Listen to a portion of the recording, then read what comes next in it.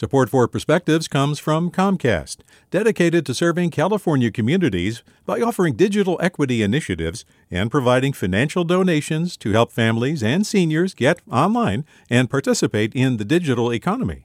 More at california.comcast.com. From KQED.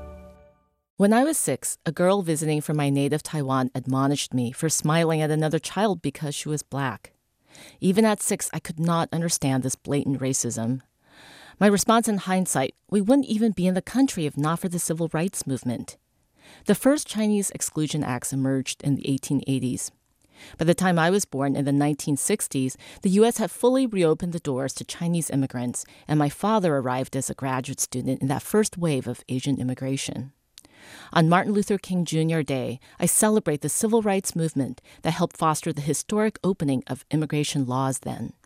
President Johnson spoke of lifting the bars of discrimination against immigrants. Vice President Hubert Humphrey was more explicit, urging us to bring our immigration law into line with the spirit of the Civil Rights Act of 1964. The following year, the Hart-Celler Act opened the doors to people coming from China, India, Brazil, Pakistan, all over, lifting the ethnic bans and quotas in place for over 40 years. During my college years, Stanford was not immune to the forces around the world agitating for change. In 1989, our Rainbow Coalition of student groups staged a sit-in, demanding that our studies and professors mirror our diversity. As police buses rolled in, this made national news. Coming from a scrappy, isolated upbringing in Chinatown, I began to understand the power of collective action. In my sophomore year, Coretta Scott King spoke of her husband's legacy to an auditorium of rapt students. When I took the stage, it was no longer about just representing my people. Our diversity carried a common message that our humanity is made whole when quotas are lifted, walls torn down. Privilege in politics can isolate us. We don't need more walls. Today is a reminder that those of us who came to this country or built our lives on the sweat of immigrants should count the leaders of the civil rights movement among our kin. With a perspective, I'm Miao Lovett. Support for Perspectives comes from Leif Cabraser, Hyman, and Bernstein, seeking justice for the injured, victims of fraud, whistleblowers, employees, and investors in the Bay Area and nationally for over 4 decades.